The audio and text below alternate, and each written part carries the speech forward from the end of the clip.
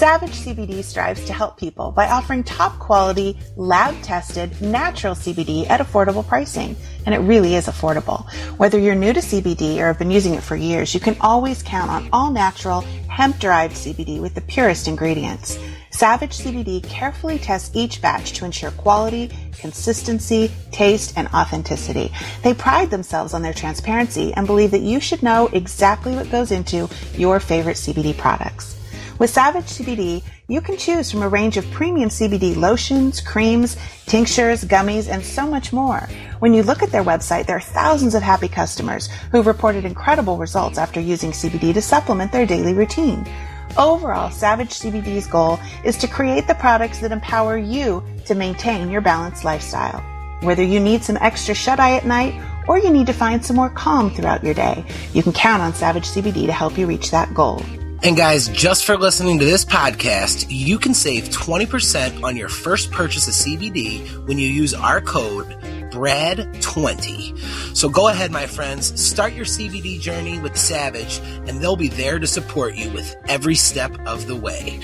Simply visit SavageCBD.com to redeem 20% off your first purchase of CBD by using code BRAD20 and see why thousands of people are using CBD. Now, Kelly, I've been a CBD user for a little while. I use it when I'm out on the disc golf course. It helps me relax. It's great with muscle aches and pains, and it's really kind of replaced ibuprofen for me. So anybody that's listening to this, guys, check out Savage CBD. We thank them for being a supporter of the Knoll Family Foundation, the Bradley's House podcast, and we hope you'll support them as well. Hi, this is Eric Wilson, and you're listening to the Bradley House podcast. Nothing is impossible, but certain things are highly improbable. Don't think I'll meet your kind again, not in this lifetime.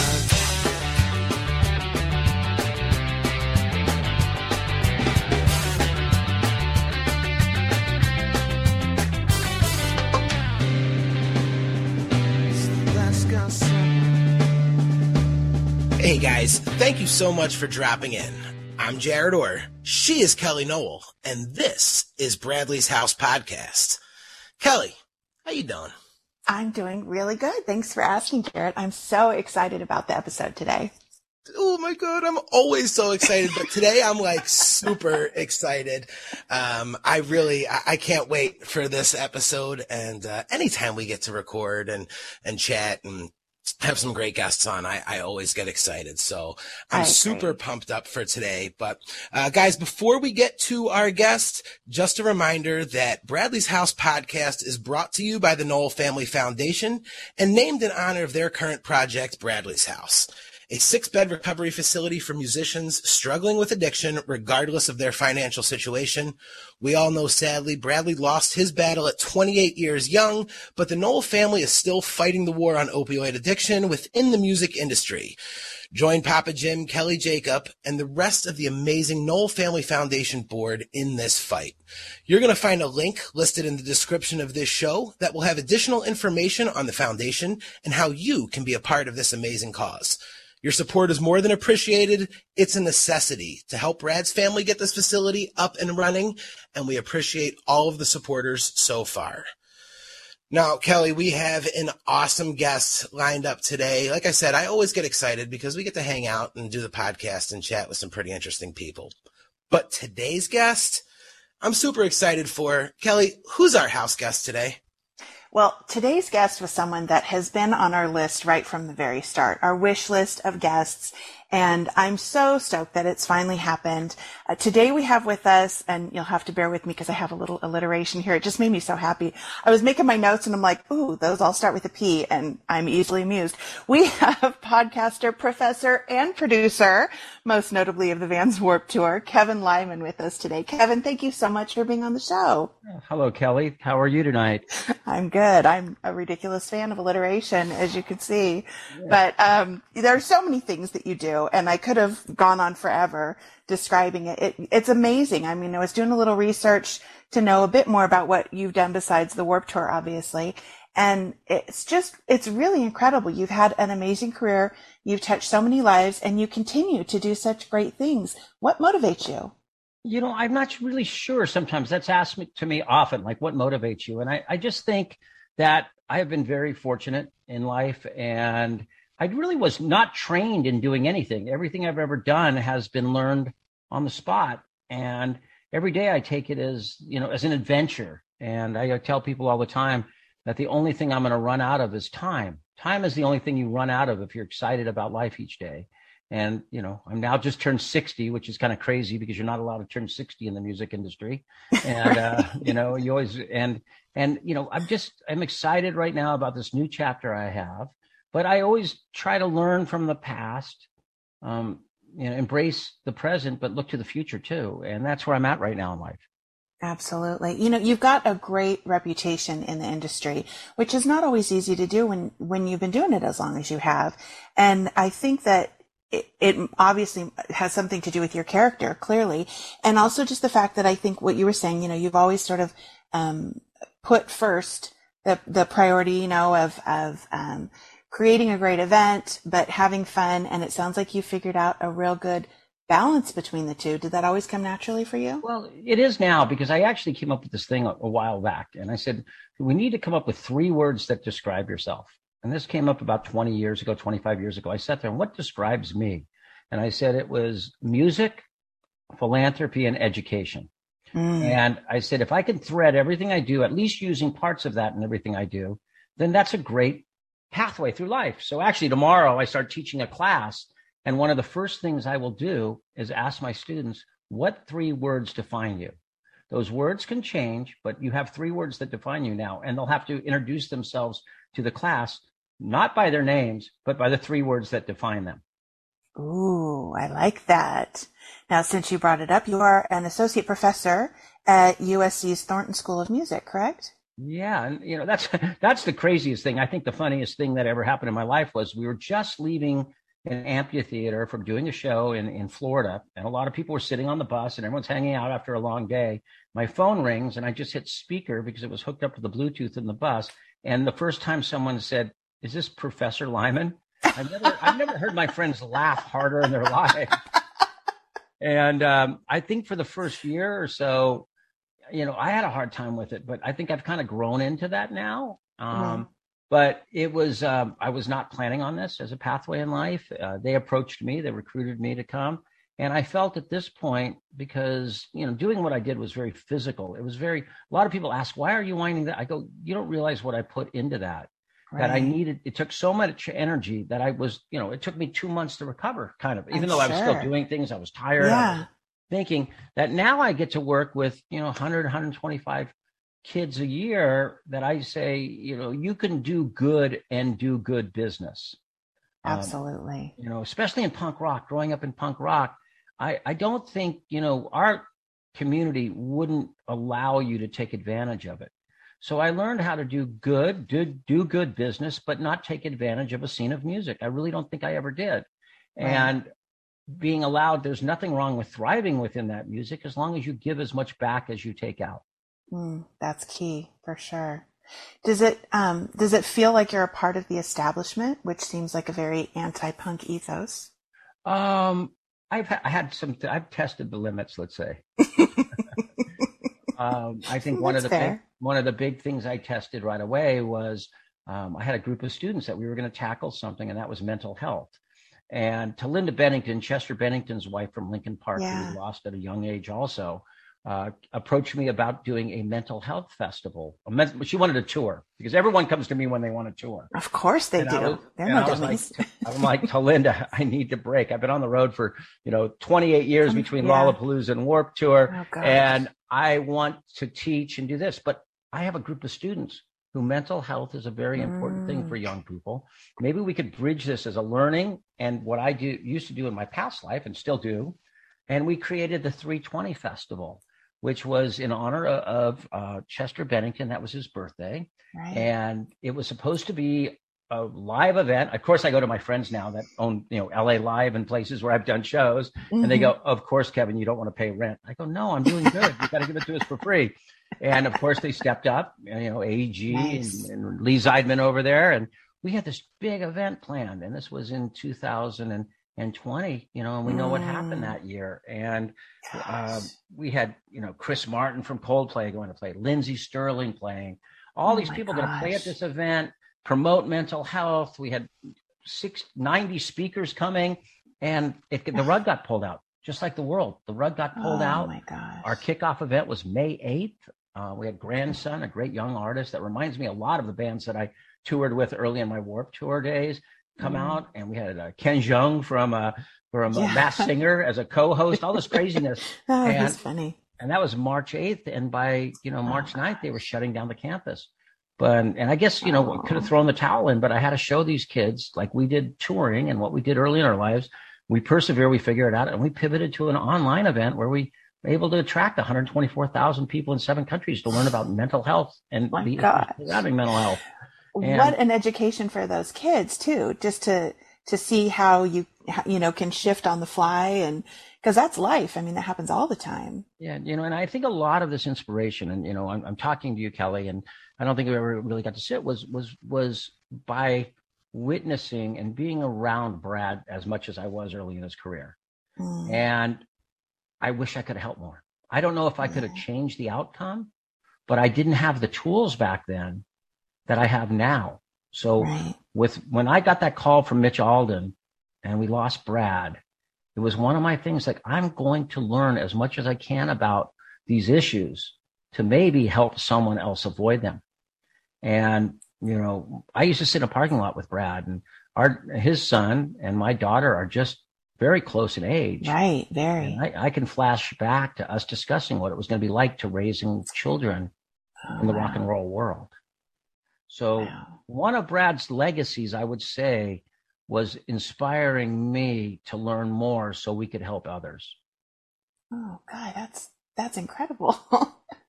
That's really beautiful. And and every time I do something, I think about him, and I think about, what that period was. And I always say, Brad, he would have been that band that would have played Warped Tour every other year. I would have never gotten rid of him. No matter how big he was, he fit well in that parking lot. He loved the parking lots. I was, and I in the 25th anniversary show on the beaches in New Jersey and San Francisco, I did flash on my mind that I wish he was there to be part of that. Oh man. Well, in all fairness, Warped Tour got pretty big too. So as big as Sublime got, I mean, you certainly grew that festival that it would have been growing with the bands, and some of the bands that you've had in there in later years. I mean, it was a big deal. But there was nothing to hold, that band's, their talent was, boundless. I just know that they would have been one of the biggest bands of this generation, and maybe a couple other ones. The songwriting was so great. But it has inspired me to be involved. When we did FEN, the Full Energy No Drugs, we created the app around to educate people in opioid education. And being on your show, I remember Brad had a really good friend who's involved with your foundation, who was one of the biggest pains in my ass. I'm guessing you're talking about Todd Zalkins. Yeah, he was such a pain in my ass. Like, I mean, I don't know, and I can always say that, and I say this sometimes. It's like me and Lou Dog had a bad relationship. You're not the only one. We've heard that quite a bit. But I had a golden retriever too, and but he came up to the house and told me about what you guys were doing with the Knoll Family Foundation a while back. I was so happy to hear, because I didn't know if he was going to make it through. Yeah, that's a miracle that he did. He did. It is. Neither did he. Yeah. And now he's trying to do better in the world. So unfortunately, we lose people for some of us maybe to do better in the world. Yeah, that's very true. That's a very good point. I was digging through some old stuff the other day, and I came across the Warped Tour program, I guess you'd call it, or flyer, whatever, from the year that Sublime played. Now, that was the first year, wasn't it? Yeah, that was 1995. And I was trying to put this together in short notice, and I had to go to the people that kind of were my friends and trusted me, and the bands that you see on that flyer were the ones that I'd worked with in the clubs. I was with Golden Voice for 12 years before Warped Tour started. Oh. And how I became friends with Sublime and No Doubt and Osprey. We used to do college ski tours together. Oh my I used to gosh. drive all over the West and play these college shows. And it was Offspring, No Doubt, Sublime. It was like a kid. Can you imagine that package today? Oh my gosh. I will goodness. tell you though, I feel less bad now after hearing, some of the stories from Warped Tour. You knew what you were getting yourself into. You'd already, you'd already been in that van hanging out. So you knew what you were signing up for. it is notorious. A lot of people say I kicked them off the tour. I never kicked them off the tour. I sent them home because my life was on the line at that point. I Right. risked everything in my life to get that tour off the road financially and the security of my family. And that band was taking 60 to 80% of my time every day to deal with. Oh my God. And I had, I'm so and I just sorry. never forget the day I sent them home was I told them no dogs and no friends. That was my Yeah. rule with them. Uh-oh. And they brought the dog and friends out to Yeah. Asbury Park. And that night there was a bar, and it was like a gay cowboy bar behind the Stone Pony. And before I knew it, the dog had bit 2 people in the bar. Oh my And then gosh. the next morning we went to Buffalo, and he bit someone. And I saw Brad walking. And I go, Brad, this is crazy. I can't have this dog biting people. And he looks at me and goes, he hates skateboarders. I'm like, we're on an effing skateboard tour. Naturally. And then I was like, all right, if I see your friends and your dog tomorrow, that's it. I don't know what I'm going to do, but I have to do something. And we went to Nassau Coliseum, and we were playing the little corner of the grass parking lot. We played there later in the years where we couldn't even park 5 buses on that spot. Oh gosh. And I walked downstairs in the morning, and we had a little bit of catering. There wasn't much around. And there's their friends eating 1 box of cereal, and there's Lou Dog eating out of a salad bowl the other box. And they split the 1.5 gallon of milk. Oh And my God. I said, I don't know what I'm gonna. You got to get out of it. You got to go home. But I didn't kick them off.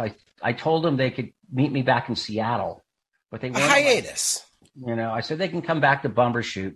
And we were in New York. And literally, I kicked them off, I think, 1 show. That's how far we used to have to drive. We had like 1 show between New York and Seattle, like Milwaukee or something. And they did come back and finish the tour. They did come back. I think saying that they got kicked off the Warped Tour is a lot more punk rock, though. It gives them more cred. Oh, yeah. People come up to me all the time and go, dude, I got kicked off the Warped Tour. I'm like, what? If I remember correctly, your bus broke down for 3 days. You couldn't catch up with the Warped Tour. But, we all built, there was punk rock credibility. Right. Punk rock, a lot of the punk rock stories, they are your own stories, and they may not match up with the reality or someone else's story. But that's what makes punk rock in a way, and that's what makes, history. Absolutely. Now, I'm sure you've told the story a million times, but for people who don't know, can you just give us a brief history of how the Warped Tour came about? Well, it was. I've been working in the clubs of Los Angeles for 12, 13 years already, running 320 shows a year for Golden Voice. Wow. And Golden Voice, was doing these shows, but I was also kind of bridging that world of action sports. And Right. when we would go out and do these events for charity, Board Aid, Boarding for Breast Cancer, and some of these events, we would have bands play, and I would help maybe book the bands. And we'd build a skate ramp, and we would do a board across, and we were blending action sports and music. Golden Voice was trying to do, and Sublime was on these shows, the Board in OC show and the Board in the South Bay show. And I was just looking at it going, we had heard about the X Games, and I go, I need to go do this before I'm working for someone else doing it. Mm-hmm. So that was literally 95. I was going to do it 1 year. And really in a hurry was going to go. I decided this in late March, and we were on the road by August. So Wow. I had to go to bands, maybe some bands that no one else would work with, and it gave an opportunity. Other bands, No Doubt, was on parts of that tour. I had friends on the East Coast, and we went out because it was about trying to team up and build a community.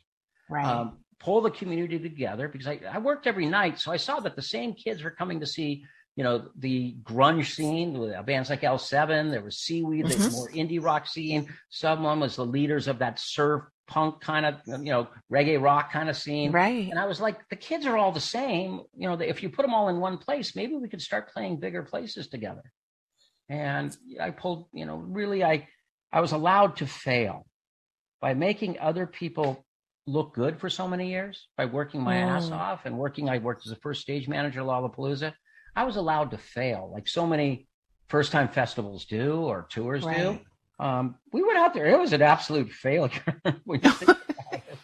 But people saw that it was different and that I wasn't trying to duplicate Lollapalooza or anything else. And they said, you know what?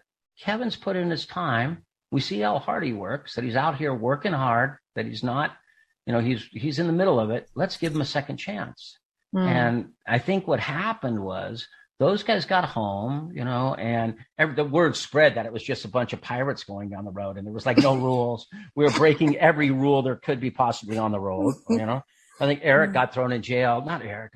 Bud got thrown in jail. Yeah, 2 times in 1 week, like 24-hour period in Florida. But we were always rolling along. That attracted other bands. Like, of course, Pennywise had their own reputation and NoFX. And they all gave me a second chance.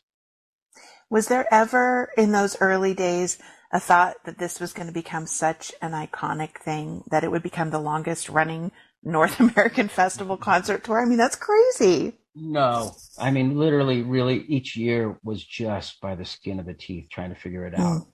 Then it almost collapsed under its own success when it started getting so big and there's so many bands wanting to be in part. And then I got really weird because people were telling me if I don't get on your tour this summer, Kevin, they won't put out my record.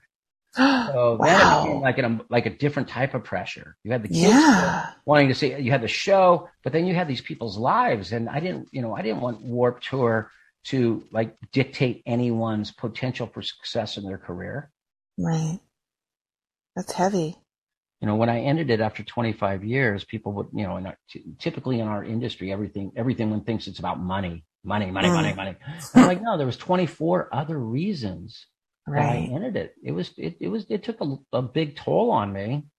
My family who stuck with me, my wife who probably should have thrown me on the street a few times. I had every right to. My kids, who did get a chance to go and work on that tour with me, but it was just, I'd done everything I possibly could with that project. It was time to move on. Yeah, I would imagine there's so much work that goes into just doing one music festival. I can't even imagine doing a whole tour of them across the country. Yeah, it just sounds crazy. It was a lot. But it was great. Hey, I was able to do what I love. I love music. I still love music to this day. But now I'm can do it in a different way. I get to, channel my energies through these students, and I'm watching them now. This is going into my 4th year of teaching, and I'm watching some of these people moving up within their companies and businesses with a little more conscientious thought that we're all humans and we're not just a commodity. That's important. What do you teach there, by the way? I'm teaching 5 classes. Oh my goodness. I'm teaching a graduate branding class, an undergraduate branding class. I'm teaching a class that's basically like a philanthropic thought and entertainment class. I've got a basic touring class, and then I've got this festival design and management class, which has really been interesting to teach over the last year and a half. So, oh gosh. So I've got 5 classes I'm teaching starting tomorrow. That's a lot. It is. Did you say festival design and management? I feel like they made that class for you to teach. Right? I can't imagine if you weren't the professor who would be explaining that. It's now become a regular class. It is a pretty popular class. I get a lot of my students to get out and work shows, and I'm doing an event right now that's a Recovery Out Loud, an event up in Las Vegas coming up at the end of September. And Macklemore's playing and a few other people. It's a recovery event, and I'll have some of my students come up and get to work on that event with me. So it's a lot of fun. When is that event? It's September 27th. It'll be in Las Vegas at the Westgate Theater. Awesome. We'll make sure to promote that. That sounds really cool. Yeah, it's like 350 leading organizations and groups in the recovery space will be there for a conference. And then we're doing a show that will be airing on iHeartRadio and YouTube on, I think, the 29th. Fantastic.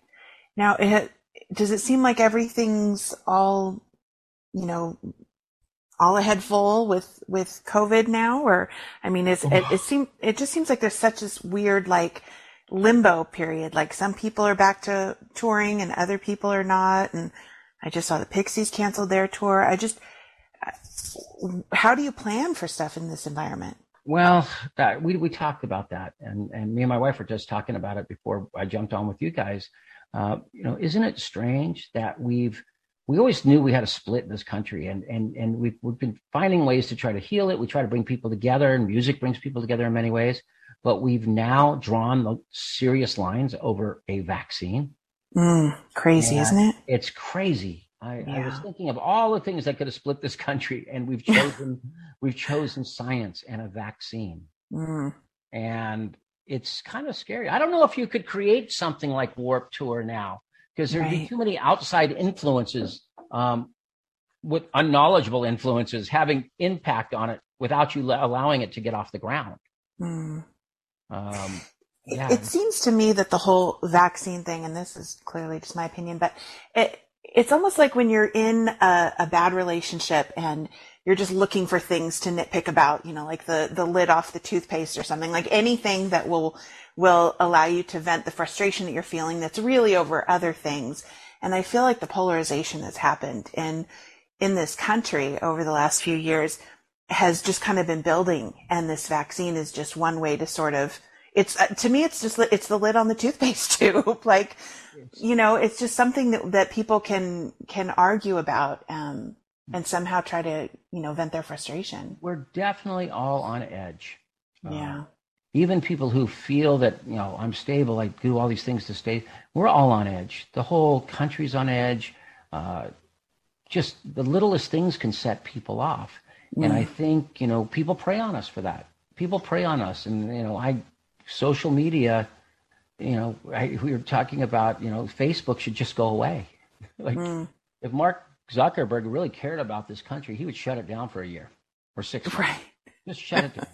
Like, pay his employees for 6 months, shut it down, figure out how you're going to bring it back, how you had hoped that it would bring people together and be a communicative tool, not a combative tool. We've turned social media into such a combative tool now. Right. And that's how we vent. I think it's almost like that teapot, like you said, steam blows off. Yeah. I guess I've been accused of that with my Twitter account sometimes. It's like, I don't know what to do. I'll just send this tweet out into space. Okay. And we have a lot of work to do, but that's how we did it with the bands, though, for so many years on tour. A lot of bands that came from different backgrounds and different worlds, you put them out in that Warped Tour parking lot, it broke down all the barriers amongst everyone. Right. And I think that's a big part of what it did. And I think combining the music with the extreme sports and all that kind of stuff was just such a natural combination, that it just worked. Like, it just seemed so obvious.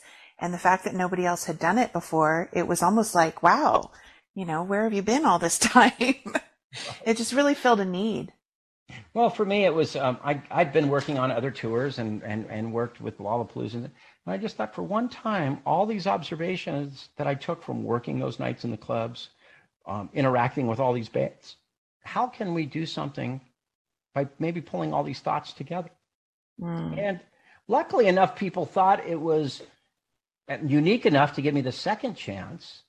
And then it kept getting more and more chances. And then all of a sudden you look and 25 years was gone. I feel like your approach to teaching now is very much the same as your approach when you started the Warped Tour. You're reading your audience, you're knowing, what's going on out there. You're keeping an eye on how people are responding and what they want, and, what's going to be effective. Well, I go in tomorrow, and this is how I'll tell you how I start my classes. Okay. I tell all my students, you obviously know how to learn if you're sitting here. Learning, you learn how to take tests, you learn how to do extracurricular, you do everything, but I don't think many of you know how to think. Big difference. I think we've sucked thinking out of society in so many ways, because all we're done is taught to test and taught to always someone else's standards. So I says, if you are going to go ahead, and then there's this thing called a rubric they use in schools. Right. When I started, someone asked me, do you have a rubric? I had to come home and ask my daughter. What's a rubric? What's a rubric? And I tell my students, my goal in life is to break the rubric. Because if you are going to achieve in life, you have to figure out how to break the norms. Mm. And we need to teach you how to break the rubric. And kids have a really hard time with it. Yeah. Because they're taught for so long to stay within the bounds of the rubric. Yeah, I said, I don't want to read what I might want to hear. I read what you want to think about and write and do as your projects. So we have a lot of fun. I'm a really horrible grader. I always tell kids it's going to be I'm the easiest grader. There's two things you don't want to do in life. One, you want to get your work in on time. I said, that's the biggest thing in the music industry, getting on time. Right. If you have a project, get it in on time. And two, don't tell me what I want to hear. Tell me what you want me to think or what you are thinking. And we have a really good time in class. I make them do TED Talks. It's just a different thing. But ultimately, most of them walk out and say, wow, that was a worthwhile class. It was taught totally different than anyone ever taught me in class, but I got a lot out of it. That's huge. I think if more classes were like that in college, that it would be a much more beneficial experience for a lot of people. And now with so many people who have decided not to go back to touring or going back to work in the business, I'm able to get a lot of kids jobs, which ultimately I think that's why parents send their kids to school. They want them to get a job. Right. Sure. Were there ever any bands that you really wanted to have on Warped Tour that you weren't able to get? Well, I was thinking recently I tried for Panic at the Disco a lot. Oh, I love that. Joe Strummer and the Mescaleros were supposed to be on Warped Tour. They were confirmed, but Joe passed away literally like a week after I confirmed him. Oh, I never got to tour with them. I would always try to get the Ramones to play the early Warped Tour. I'd give them their own stage. I'd say, I'll give you your own stage. You could have the all Ramones all the time stage because every one of them played in like different bands. Right. I said, you could play in your different bands all day long, but you have to give me 30 minutes of a Ramones set. Of Ramones, yeah. Ramones set. And then, sadly, as we lost them, that wasn't going to happen. I think, I tried to get, Panic at the Disco didn't play Warped Tour. 21 Pilots didn't play Warped Tour. Avril Lavigne, I tried to get Warped Tour, but now all of a sudden she's a pop punk girl again. I hear her playing and I go, oh, you're perfect for Warped Tour now. Is she back? Yeah, she's back, but now she's playing with all these younger artists like Machine Gun Kelly, who was a hip hop artist on Warped Tour, and Travis Barker's leading that whole new scene. Right. So there's a whole movement, but we had a lot of people play Warped Tour, and I just wish, to be honest, I'm on your podcast. I wish Sublime could have played more. I wish they would have been out with me for a few more summers. You and me both. Yeah. Definitely. So you also do some TV and film producing. Oh, yeah. Don't stay out of that if you're in the okay. No, I did a really fun movie though. We did a really fun movie called Endless Bummer. And it was based on Endless Summer. And sure. Based on a stolen surfboard from Ventura, kind of a true story. Oh my goodness. My buddy JD. And we did this whole movie, and I had Joan Jett in it. I had Lee from Fear in it. I had Keith Morris from the Circle Jerks in it. Oh my goodness. Got Katy Perry, a song from Katy Perry for $500, a cover from her. What? We had all these people doing songs from the early 80s. So it was kind of doing this. It's a great soundtrack. If you can ever find it, it's called Endless Bummer. Sometimes it'll pop up on on XM radio on Faction. All of a sudden I turn it on. They're playing songs from that. Oh my goodness. Please tell me the movie still exists. Well, it was one of those things you learn only, like music industry is tough.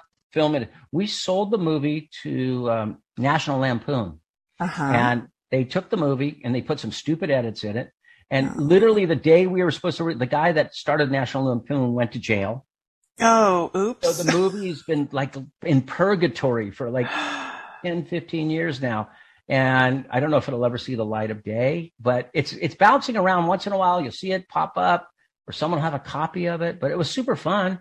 We got people, but to have all these kind of friends of mine in it and the writing, we filmed it in Ventura on this, downtown. Anyone who spends any time in Ventura, they realize that, it was a lot like at Long Beach or Hermosa Beach. It had its own little community of people. So I've done a few things. We've had a couple TV shows. It's fun. I don't like to say no to anything. My tolerance for risk at this point in my life is becoming a little less because, our industry has no safety net behind it. Right. So I was lucky to be able to do certain things and save some money, but I'm teaching and working. And I feel that, a lot of people thought we pulled, semi trucks full of money out of the back end of Warped Tour, but at that ticket price, we never really did. And I still find myself working to this day. Yeah. But, I have to say, I'm sure your students are super appreciative that you do. Yeah, I'm enjoying it. I got to say, I'm a little like, I got to go lay out my clothes. First time in 18 months, I'm going to school. Remember when Mom used to lay your clothes out the first night to school? Big day. My wife's like, let's go see if you have anything that's not stained or wet or anything. She's like, you gotta pack your peanut butter and jelly sandwich and your apple. Absolutely. Absolutely. Do you think you'll ever do anything like Warped Tour again? I don't think so. I might do, maybe there's a cruise. We did the Warped Tour cruise where we did it out on a cruise ship, and that was a lot of fun. Maybe there'll be a one-off somewhere. But I'm really enjoying producing these events for other people that are trying to do good and trying to get messages out. I can use my knowledge that way. I had an event that I was going to be doing at Angel Stadium originally that was going to be a tribute to the scientists that created the vaccine. It's now been delayed for multiple reasons. But people are calling me, and if I can come in and use that knowledge I have, I love producing. I still love doing shows. I love walking around a parking lot or a field and, till your bones hurt and you just can't move anymore. I still want to do that, but I just don't think I could do a tour the way I would normally do it. Yeah. Like I said, it sounds like such an extraordinary amount of work and energy, and I don't know how you did it for as long as you did. I think 25 years is very impressive. Yeah. There's a point where it's getting harder and harder to get off that tour bus each day, but yeah. Sure. Where did you grow up? What area are you from? I grew up in Southern California. I grew up out in Claremont, California. So it was kind of a weird town. It was like this educational town with the Claremont colleges. Right. It was also a hippie town. So I learned a lot about the Grateful Dead and hanging out with those people, and used to sell egg rolls in the Grateful Dead parking lot and some of the people I knew out there. But then I also started gravitating to the punk scene. And I always say that punkers wore safety pins and, hippies wore patchouli. There wasn't a lot of difference between them. They both had things they wanted to change in the world that they weren't happy with. Yeah, very true. And I think I was able to blend that kind of, I don't want to say I turned all the punkers into hippies, but, by making the show in the daytime, made it a lot safer, bringing in all the nonprofits and all the things we used to do on Warped Tour. I learned a lot from being around that Claremont scene. Right, I'm sure. And what did you get your degree in? Well, my degree was in recreation administration. It pretty much allowed me to be the lifeguard at the pool in college. Which, well, that's important. Yeah, I mean, somebody's got to do it. Yeah, I mean, it fit me perfectly. And that probably really did prepare you in some ways for the Warped Tour. Technically, I was going to be running summer camps or youth programs. It's about the same. I think that's pretty much what Warped Tour was. Well, it's got to be kind of mind-blowing when you sit back and think how many people look back on their, youth, and the Warped Tour was such a big part of that, and so to have created something like that or been a part of building something like that has got to be really gratifying. Well, it's always fun now that I've kind of bridged this world between kind of that corporate branding world. I, involved in St. Orchard Brewery. I've had a hair dye company with Haley Williams from Paramore, or, I work with cities on events, and you'll be sitting in a meeting, and almost notoriously, someone will be like, and he'll be like in a, slacks, like chinos and a button-down shirt, and he'll go, hey, and he'll roll up his sleeve, and it'll be like a band tattoo called Pennywise, No Effects, and they'll go, oh man, Warped Tour, believe it or not, you kicked me out one time. And now it's like running cities and places. So, I get a lot of that. And that to me is the funniest, because to realize that, they still, they went to that event. Yeah. And it's funny, it goes away for a couple of years, and all the people you're always going to have people that hate you. You learn that not everyone's going to like you when you do anything in life. You'll have this podcast, and I'm sure someone's going to complain. Everyone's always got a problem with something. And I realized that you take something away for 2 years, and now everyone's like, where is it? Bring it back. We And I don't hear from the haters because they're all hating on something else now. Right. So they've moved on. They've moved on. That's how I feel about this. We did this album, Law Records put together this wonderful compilation of 55 different artists doing Sublime covers, all to benefit the foundation. And I've just been completely blown away by it. So just incredibly humbled that all these artists want to be a part of it. And every once in a while, I'll see some conversations on social media and people be like, how come so-and-so wasn't on there? I think they should have had more of this. And why wasn't there more of this? And I'm oh my gosh, seriously? That's what you take away from it? I reconnected with Mark Lay. I hung out with him in Hawaii last year. Oh, wow. December. I guess I got reconnected with Mark Lay from Law Records. And next thing I know, he's like, I'm at the Four Seasons playing golf with him. Right? It's like, wow. He's, but funny how reconnecting now that these people have gone on to doing, more traditional jobs, but a lot of them say they picked up something out on that tour that stuck with them. The sense of community, the sense of supporting people, that ultimately, I have to make a bottom line, but that's not what I'm driven for every day of my life. Mm-hmm. I think a lot of people probably picked that up off of the Warped Tour. And that's such a great thing, because especially in the entertainment industry, there tends to be so much focus on the bottom line and the dollar and all that. But you have such an opportunity to influence people. It's such a shame that more people don't take advantage of that, to have a positive influence. And I think we're at a turning point on our industry right now. I think there's a lot of people questioning how they want to see the music industry moving forward. And there's a lot of upheaval. There's a lot of it, but there's a lot of change, and there's a lot of good people who want to get in this business. Because I always say, isn't it nice if you could just make a living in doing what you love? And a living isn't necessarily front row Laker tickets or the Hollywood Hills. Right. It's like having a house, maybe being able to barbecue on the weekends and a vacation and raise a family and be around the music you love all the time. Not a bad way to live your life. Exactly. You probably know one of our board members from your time with Golden Voice, Ken Denson. Oh, yes, Ken. Absolutely. Yeah, absolutely. I mean, I've known Ken a long time. Yeah. I find that the industry is a very small world when you come right down to it. Oh yeah. It's very strange. Maybe we have our pockets that worked in the kind of music we did. And there's like the hip hop has their community in the rock world, but you're really only one person separated from it. Exactly. And especially in LA, I mean, there's so much overlap between genres and that kind of thing. Oh yeah. I mean, yeah, it's still to this day, it's a small world. Yeah. Now you've got 2 daughters, right? I have 2 daughters. One of them kind of followed into the music industry.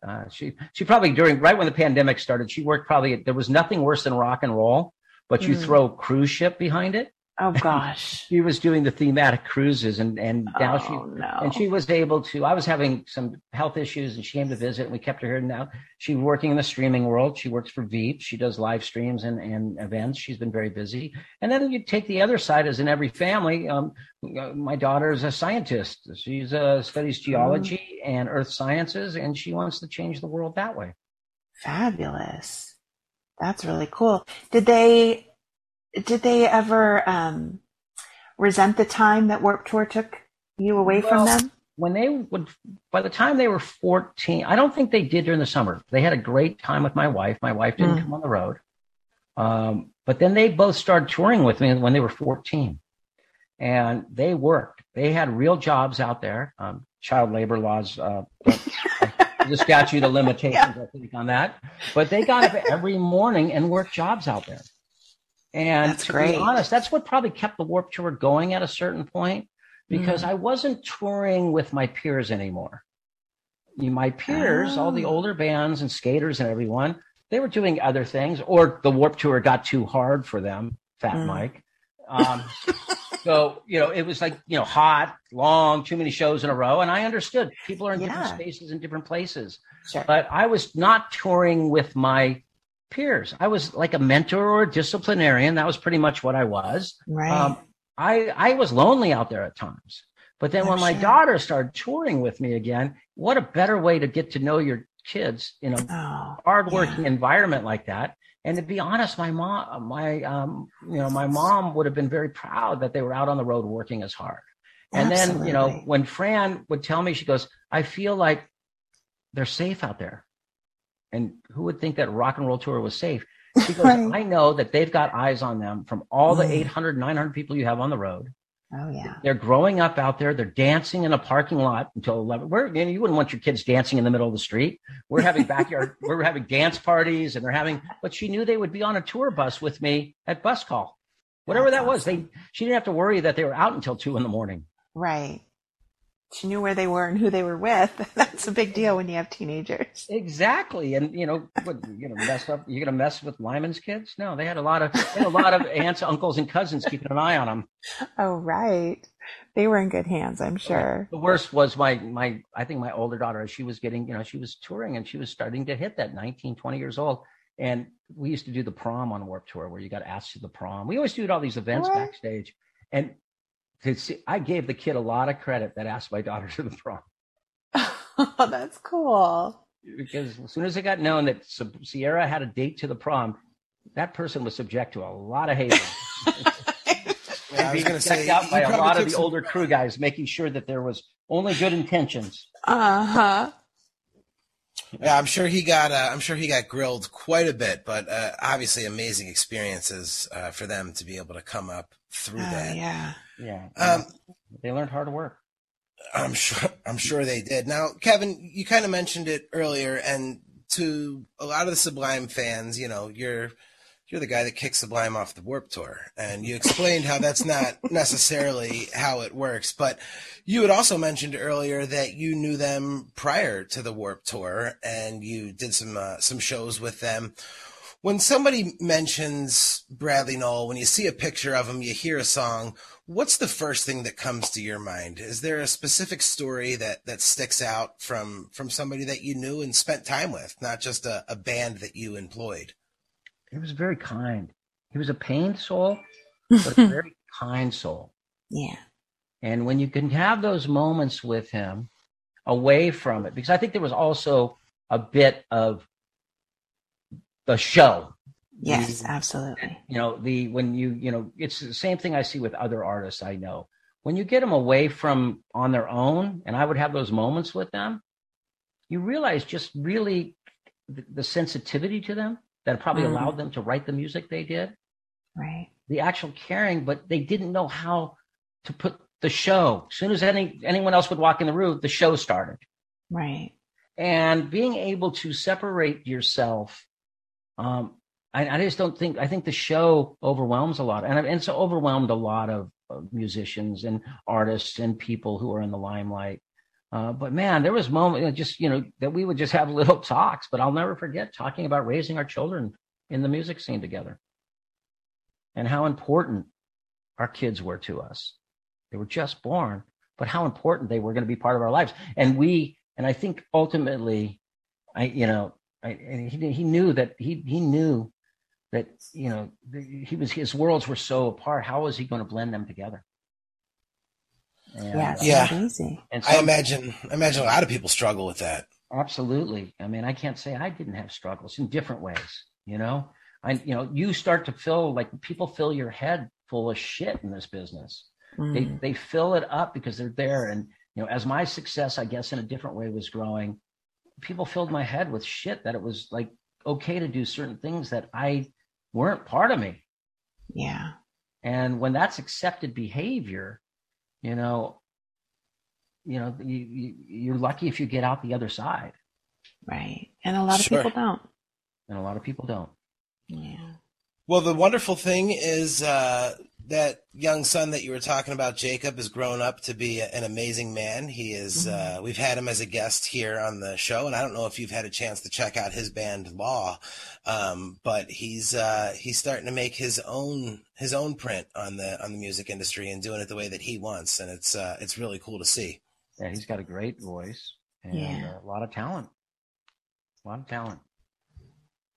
Absolutely. So all of those years of the Warped Tour, I guess this is kind of an insane question to ask, but I would be crazy not to. Is there a particular year that is your favorite? Is there one that sticks out? If you were gonna show a lineup or footage from one year to get somebody hooked on the Warped Tour, is there a particular year that really sticks out?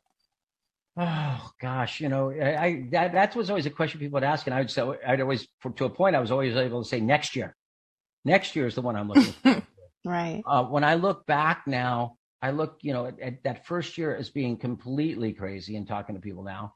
But some of those times when we started to get to tour overseas, and the time we camped across Australia, where we slept in tents and little motorhomes. No one had ever done that.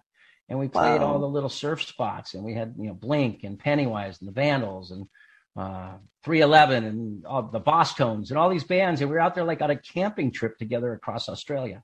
That one was that tour, or going to tour Europe. And I was always trying to do it different. So we would play places like the Pamplona Bull Ring, or we were getting a tent within the big festivals and trying to prove that skateboarding and music were relevant when everyone was listening to Oasis and those Blur bands and the Toe Gazers. And here we are, this ska punk tour, and kids gravitated to what we were doing.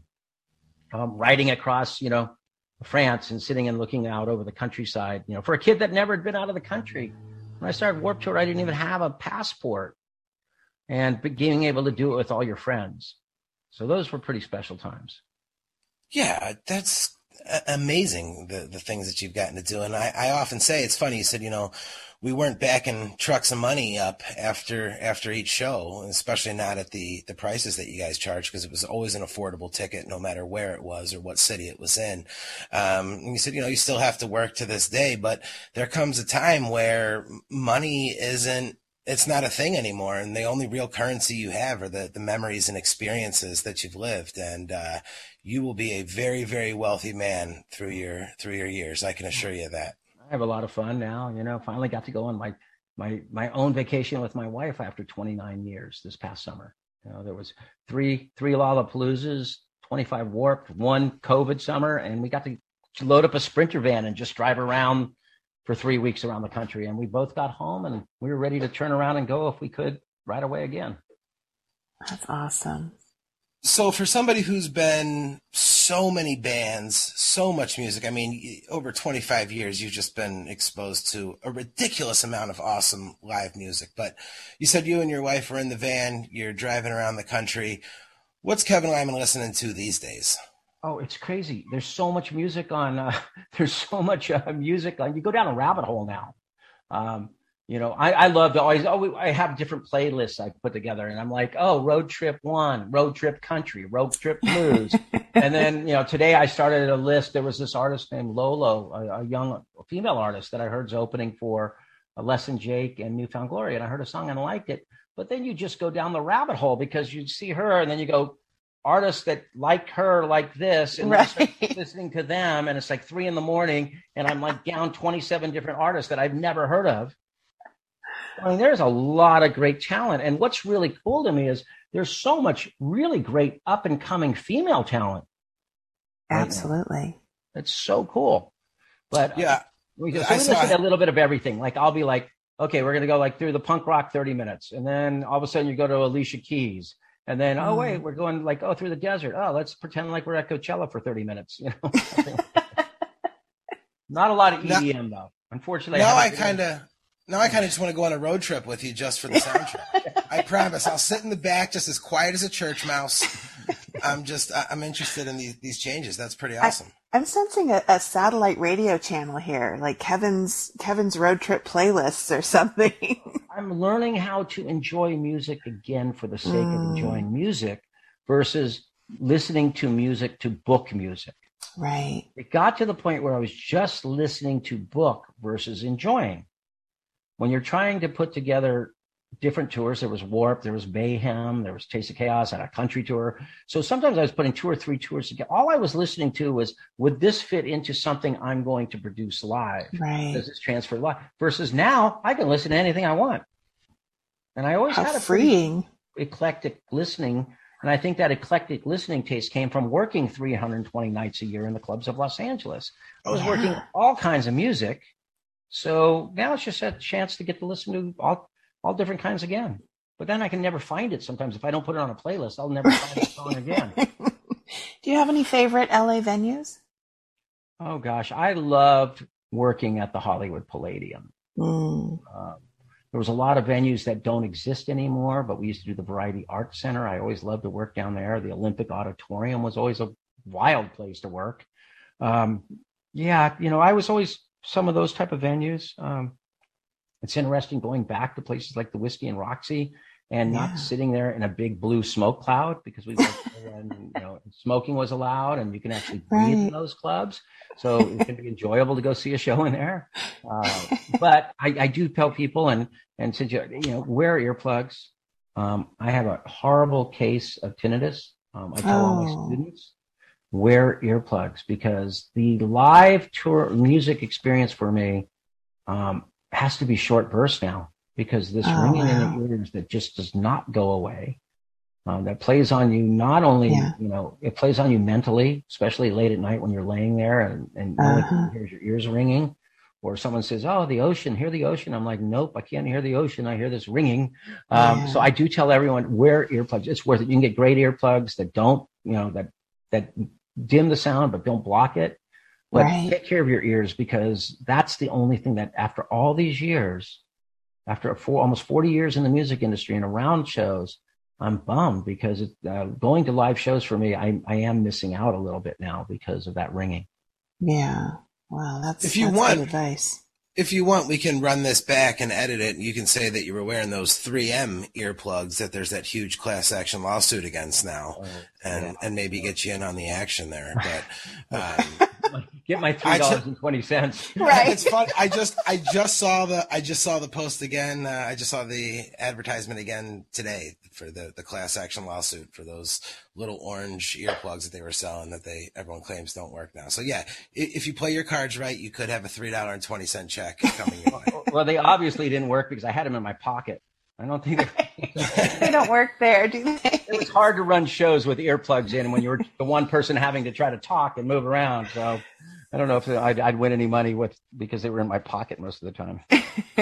Well, when I introduced you, I referred to you as a podcaster, professor, and producer. Tell us about your podcast. Yeah, I think the podcast was spun out of my wife needing to get me back out of the house during the pandemic. I work out of my back garage. I teach 2 days a week, but I think I was driving her crazy. Absolutely. And she's like, look, if you're not going to sit there and finish that book that you've outlined a few times, go out there and start a podcast. It can't be that hard. Just go do a podcast.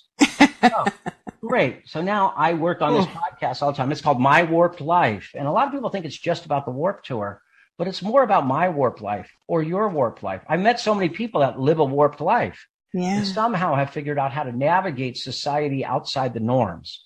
They may not be real famous. They may be just people I've come across. And then you do have people like Steve Van Doren from Vans, or Bob Hurley, who started Hurley Clothing, but crossed paths with me through Billabong and supporting the Warped Tour. So it's called My Warped Life. We have a lot of fun with it. I have a partner, a guy who I met and now play golf with during the pandemic. That's the one of the few things you could do. Right. Who had not heard all these stories. So all of this is new to him. So he laughs at everything, which is great. You want one of those people that laughs at all this and doesn't really understand it. So we do My Warped Life, and we're having a fun time. It's, you can find it everywhere. I just did a great episode that I really enjoyed on Gary Tovar, the founder of Golden Voice. People really don't know where that company came from, and it's a great interview with Gary.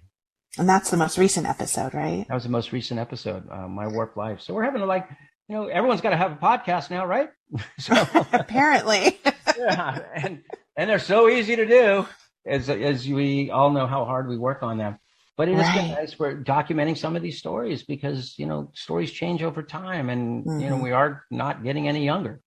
Right. I think it's a great way to preserve that oral history, of these kinds of things. And I'm really glad that you're doing it, and hopefully our listeners will check that out, because it's a great idea. And, my students, I tell them, if you want to hear some of the stories I can't say in class, you can go to the podcast.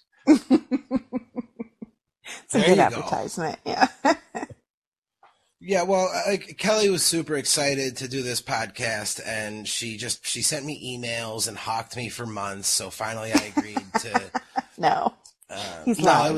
it was actually the exact opposite of that.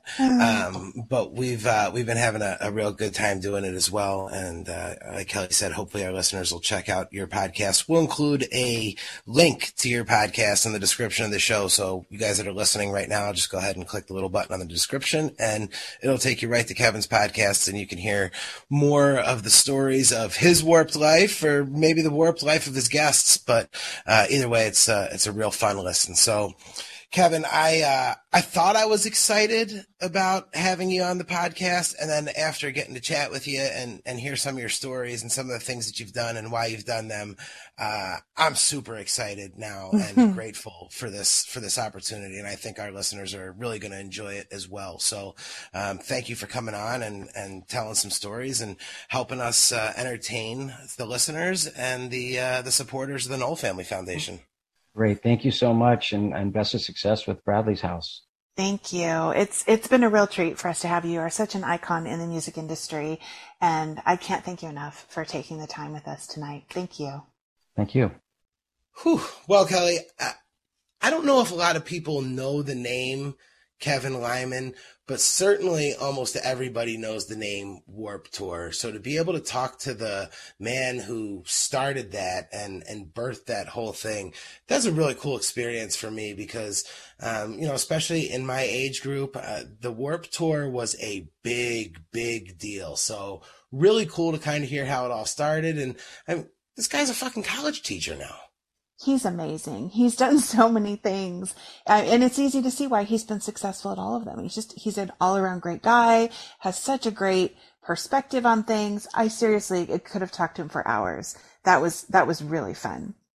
Yeah, I really appreciate him coming on and sharing some of his stories. And, that he's another guy that like we barely scratched the surface. There's room for episode 2 for Mr. Lyman, 100%. And, he's the kind of guy that I got a lot of time for. So, look forward to down the road hearing a little bit more from him. Now, for all of our early birds, and I know a lot of you guys, I see the comments popping up quick. I know a lot of you listen to this show as soon as it drops. And Anna makes sure that it gets on there and it hits your phone, whether it's your iTunes, your Amazon, or even your YouTube. It pops up right at like 6 o'clock in the morning to let you know the show's ready. So if you are listening to this show on the day that it dropped, on the 29th, you guys still have time to get in on the auction. Kelly, you and the foundation work so hard. There are so many amazing items up for bid. And I know that you guys are probably a little overwhelmed with how fast this has all been happening. But you guys have time. You can hop on there right now and you get your bids in until what time, Kelly? Until 6 p.m. Pacific time, today, September 29th. And I am so excited. This auction has been amazing. The response has been incredible and overwhelming. And I'm so excited to see how everything finishes up tonight at 6 o'clock Pacific time. And thank you to everyone who's bid and everyone who's been a part of it and everyone who's shared the post and spread the word. This has been a really, really great event, and I'm looking forward to having another one. Yeah, absolutely. And guys, if you're listening to this and for whatever reason you've missed the last few episodes or the auction has evaded you somehow, you guys still have a few hours to sneak in there. So there's people that have been bidding on stuff all week, making sure that they stayed on it. You can sneak in there right at the end and just take it all home right now. So go ahead and hop in there and check out some of those neat donations. And again, thank you to everybody that was included. Now, for those of you who maybe missed the auction or weren't able to participate, of course, you can always get awesome stuff right at the KnollFamilyFoundation.org. Just go ahead and hit that merch section, pick yourself out a t-shirt, maybe buy 7 or 8 for people for Christmas, whatever you got to do. Just know that it all goes directly to the Knoll Family Foundation and being able to get Bradley's House up and open and start to help these musicians. So again, guys, it's KnollFamilyFoundation.org. And of course, follow the Knoll Family Foundation on all platforms of social media. There's constantly awesome stuff going on. Shout out to Jen, who's just busting her ass to get these posts out and keep She's everything amazing. updated. Yeah, I know she's kind of your right hand on the social media end, and she just she does amazing work in the Bradley's House group and all over. So thanks, wonderful. Jen. We love you, and Love you, Jen. and she's doing an amazing job. So make sure you guys are checking all of that out. And of course, anybody who wants to hear more stories from Kevin should definitely check out his podcast, My Warped Life. It's available on almost all the streaming platforms. Definitely check that out. So we're so grateful to Kevin for taking the time and talking with us. We're also super grateful for our wonderful sponsor, Savage CBD. So awesome that they have stepped up and they're helping us by being a sponsor of the show, which again, just like all the things that everybody does, buying the merchandise and participating in the auction, all these things will take us one step closer to getting Bradley's house built. So big thanks to Savage CBD. Make sure you check out their products. Kelly, each week we leave all of our guests, I say we leave with a smile, right? Because a song's always going to make you smile. You hear a great interview, and then we just kind of blast you out with an awesome song. And we're going to leave you with a smile today, but I decided to go ahead with something a little bit different than just playing a typical song. And a lot of that, obviously, is because we had Kevin on, and we talked about the Warped Tour. So hopped over to our friend Eddie Villa, his YouTube page. If you're a Sublime fan, you've seen one of Eddie's videos. He does amazing work and puts a lot of time into them. So we're going to go ahead and share an interview of Sublime. It's Brad, Bud, and Eric on the Warped Tour from MTV News. This was on August 11th, 1995. Hope you guys enjoy this interview. Thank you so much for joining us once again. I'm Jared Orr. She's Kelly Noel. We're out of time. That means you don't have to go home, but it's time to leave Bradley's house. No, smoke their brains out. You might not be too bad with them because they're the man, so. We got ins and outs. Where's everybody going? I think there's a small beer store. Yeah, shit. 7-Eleven. Do they have a medical tent here at all? Oh, yeah. Okay, good. Because you probably need it. We'll need exhaustion. Alright, we ready to go? All the rocks around. Okay, so why did you guys decide to come on this tour? Because we thought it was the best thing for us to do this summer. Pretty much the coolest thing to do. Yeah. We're out here with all the skaters and BMXers. Yeah, we hang out with Remy and Salba. Just cracking humongous airs every day. It's so killer. There's boys from our hometown, so it's a big party for us every day. It's just like summer camp. Yeah, you're from the other countries, like some California bands? Yeah, New York bands. We came out here with Fluff and No Use for a Name. You guys skate or biker? We skate. Yeah. You do? You go out last night at all? I heard Orange on Millimeter went out last night. What they go out and do? They went out in a big way. They went out already. They were up to about 6 in the morning somehow. Skating. They were partying. So what is it like about this tour that makes it They get a broad spectrum of bands, and they get to see a lot of the board sports going on, and it's just like all the big underground scene. I mean, anytime you get like the BMXers and the skaters and stuff, it's like all about that underground scene. The guy put it on, Kevin Lyman, he did the first 3 Lollapaloozas, and he said this one's most reminiscent of the first Lollapalooza because the bands are semi-unknown, and the bands and the crew are all traveling together. Whereas the subsequent Lollapalooza tours, they had everybody said the venue was like this. They said, well, you go to the next venue and we'll see you there. And everybody had to get their own transportation. But now we're in a big caravan with the buses. You get there, we all eat our cereal in the morning together to get out. Yeah, a lot of camaraderie. We had a bus that broke down, so we had to split up. A bunch of people and overpack our buses and stuff. And it was really neat because every day it's like you're almost forced to meet people and stuff. And it's really neat. Oh, so nobody gets the complex. What makes hardcore music something that goes with skating? Like, what is it about? Well, yeah, it's an aggressive sport. Yeah. Aggressive attitudes. Needed. Slamming down on the masonry. You ever see Salva when he slams? He goes,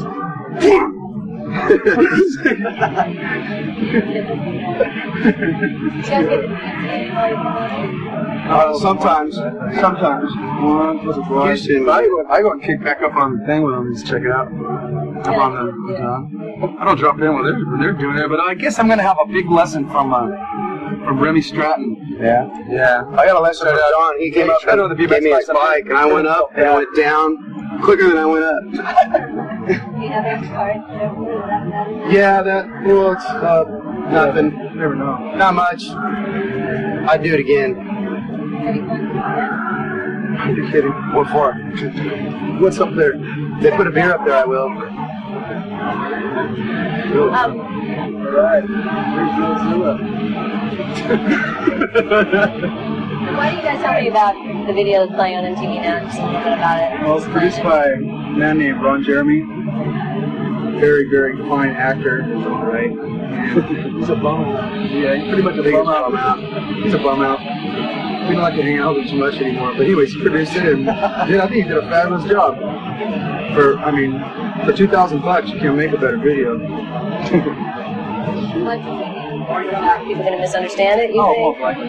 Yeah, it was pretty much just a joke. Yeah, whatever it is. Everyone was capping on us for like promoting the day thing, so we figured, all right, here you go, here's some promotion. If I could write more songs like that to make people at least get off their butt and think about something, I'd do more. But it certainly wasn't one of those songs where you reach down into your soul and try to make a statement. Sorry. No. You have to make a statement with each song. It's a rule. And what are you guys doing after this? I think we're all right. Just back to the studio, I think. We do have a record by Christmas again. Again, I don't know. We're going to be good boys and get right back on it. We're probably going to be back on the road, knowing our bosses, Our management. We'll be back out on the road. That's where we like to be, though. We stay out of trouble out here. Yeah, we're occupied. When we go home, it's like we find other things to do, because usually we don't get together and jam, because we've been jamming all the time, so it's like we all spread apart and do our own things. You think you participate in another festival kind of thing again, or it's just... Oh, absolutely. This is definitely one of the ways to go. I mean, this is the first time we've ever been on a real live tour bus. We've always been in our little van with the dogs and everything else crammed on there. Now we got the bus, we got the videos. It's cool. Yeah, I'd like to do more of this stuff. Absolutely. Well, thank you guys. Thank you. Anything else you want to say? I'm just going to be plain old Albert when we get back.